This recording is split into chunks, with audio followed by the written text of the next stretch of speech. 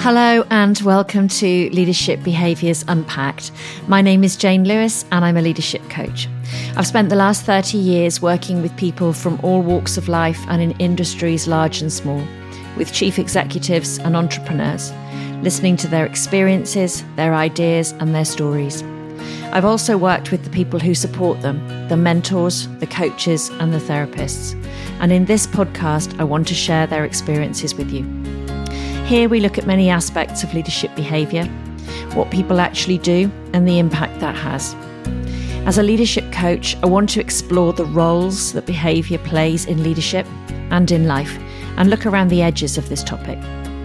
Every interview and episode will be different, but the behaviours that make the people who join me here unique will always be the focus.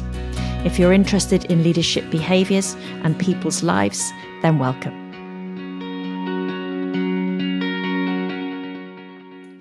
In today's episode, I'm going to be doing something a little bit different. You've only got me to listen to today. And in this episode, I wanted to share some thoughts with you that have been bubbling around in my mind for a while. So the title of this episode is Moving Forward with Positive Behaviour Change, and with a kind of subtitle of Can New Habits Help?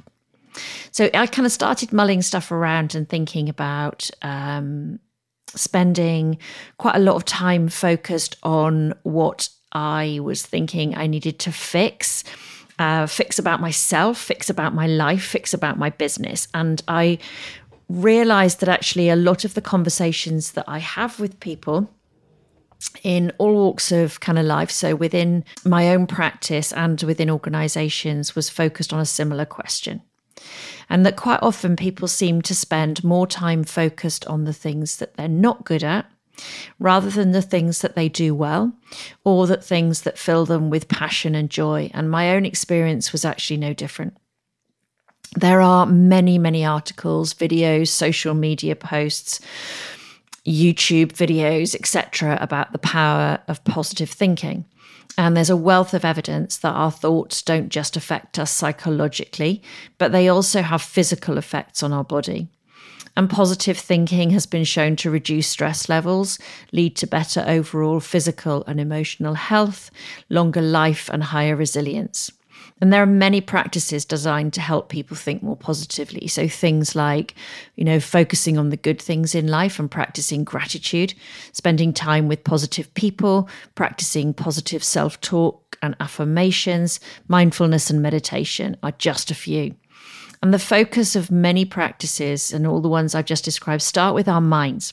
So I started to wonder, can we actually develop a more positive outlook and experience by starting with our behavior? So thinking about, can we identify the things that bring us joy, the things that make us feel positive, and the things that we're already great at? And can we, by doing more of these things, start to create the personal and work lives that we would love to have? I have some experience in this kind of use of behaviors in a larger corporate sense. The concept of viral change, developed by Dr. Leandro Herrero, is based on the principle of the creation of an epidemic of behavior. The behaviors that will multiply and build the desired culture within an organization using informal networks that already exist within that organization. So if this can work in taking behaviors and creating the culture you want in an organization, I started to think about how this could apply to individuals. So can you adopt the same approach to improve your leadership capability or your life? And if you believe that there is no change without behavior change, and that behaviors are at the root of all change, then the answer starts to become yes. So the next question for me was about, can we create our own personal epidemic of positive behaviors and habits that would create the life we want, where we do more of the things that we're good at and more of the things that we actually enjoy? And rather than focusing on all the negatives and fixing what's wrong, we start to focus on the positive things that we want to create and the behaviors that will get us there. I want to share one of my favorite quotes, which often underpins a lot of my coaching conversations with clients. And the quote is by Viktor Frankl, or it's attributed to him most recently. And the quote goes, Between stimulus and response, there is a space. In that space is our power to choose our response. In our response lies our growth and our freedom. And I think this quote's been at the forefront of my own personal journey to manage my own thinking patterns and behaviors. And it's certainly something that I talk a lot about within coaching. In coaching, we focus on maximizing the space between the stimulus, the thoughts that result, and the emotions this create, and creating choice over the behaviors that result. So many of my coaching conversations will focus on choice and choice of behavior above all else. So is it really as simple as creating new positive habits? So creating new habits which we can sustain definitely requires repetition. We know that about habits. It's about consistency, replacing negative behaviors with new positive habits. Keeping it simple, I think, is really important.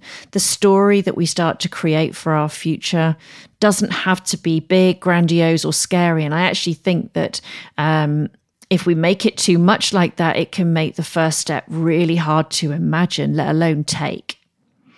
So how do we start? One of the ways that I often ask people to start is by asking a couple of questions. What brings you joy in your life and your work right now? Where do you spend your time that has the best impact on you and your life, whether that's your personal life or your business life? And where do you feel that your values are most honoured? And the answer to those could well be similar to each other. Next, we need to turn these into behaviours. Behaviours are things we can do, things we can repeat, things that are actionable. And then think about, once we've identified these, what will help us repeat these and embed them as new behavioural habits. Some people stick reminders on the mirror, on their front door before they leave, or above their desk, or around their computer. Some people would love to capture their future story or goals in a journal or a notebook. And I think writing it down is a really important part of making it something that becomes fixed in your mind to action. And for others, a daily check-in or reflection can really work, whether that's at the end of the day or it's part of a sort of morning thoughts. But I think if it's at the end of the day, then being able to say, okay, which part of my day fitted best with my positive journey? And this is about noticing the small stuff too, not just the massive changes. So what did you say that was different? How did you feel different? And what are you doing differently? What's common through all of these actions is recognizing and recording your positive habit changes. It's inevitable that there are going to be times when we start to doubt our ability to create what we want to, and we can start to feel like our efforts are a little bit in vain. And the good old human brain is to thank for that, because we are, as humans, hardwired with a negativity bias. So as a little bit of an aside about that. So negativity bias is the tendency for negative events and emotions to affect us far more strongly than positive ones. You may have often found yourself, I know I have, ruminating over a few words of criticism, even though you've had way more positive comments, whether that's about a piece of work or something else. Or find yourself dwelling on past mistakes or worrying about the future potential for things to go wrong. And this is all negativity bias at work. It's an involuntary thought process, and we all do it. So it's part of the brain's learning system, essentially. And when we start working on something new, like building positive habits, it can be useful to remember negativity bias and recognize it when we start to see it pop up in our thinking. It's also worth remembering that there's nothing wrong with your bad mood. Nobody is happy all of the time. And sometimes a bad mood can be a good thing. So when we're in a good mood, we may not feel the need to change anything. And a bad mood can sometimes prompt us to analyze a little bit and focus harder on the positive change that we want to achieve. It's also worth knowing that as you step forward to change your life, an inner alarm can start to trigger. So homeostasis, which is the tendency to maintain the system as it is a strong and universal force. And our plans to make changes in our lives may well tilt this well-oiled machine. All of us have a self-sabotaging inner voice or voices that try to hold us back. Preserving the status quo is part of this gremlin's job. So it's no wonder that when we plan to move forward in a different way, this gremlin wakes up. The bigger the dream, the heftier the gremlins that will be wrestling with us. Sometimes people call them the inner critic, negative self-talk, or the saboteur. It doesn't really matter what you call it. Your gremlin will have all of the reasons ready for why your plan of action is stupid or dangerous or hopeless or otherwise ill-advised as a course of action. The gremlin is particularly clever at taking a tiny piece of the truth and fabricating it into a blanket reason for stopping or never starting. And I think identifying your gremlins and naming them and recognizing their characteristics will give you a better chance of spotting them early and stopping them from sabotaging all of your plans. I'm going to be doing a podcast in the next couple of months about these little gremlin mind monsters specifically, with some thoughts about how you can identify them, name them, and manage them.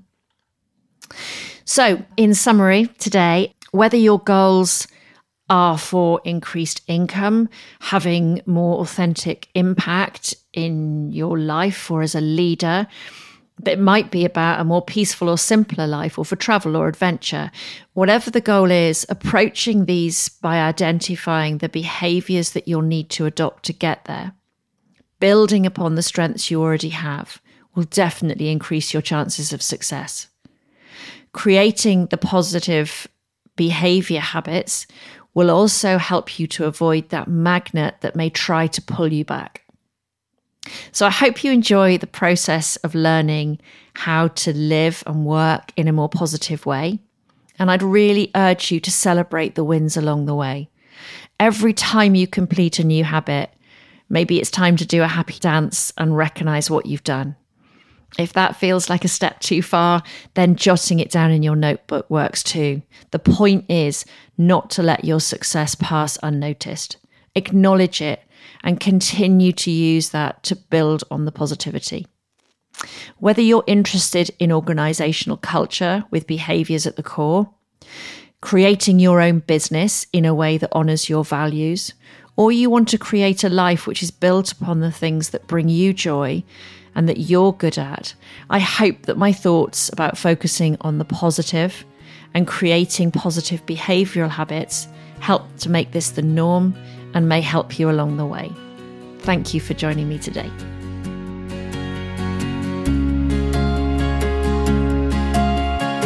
If you've enjoyed this podcast today and would like to hear more, then please do subscribe. My thanks, as always, go to Harry Williams for his brilliant production skills and to Martin Barnes for my podcast artwork. Thank you.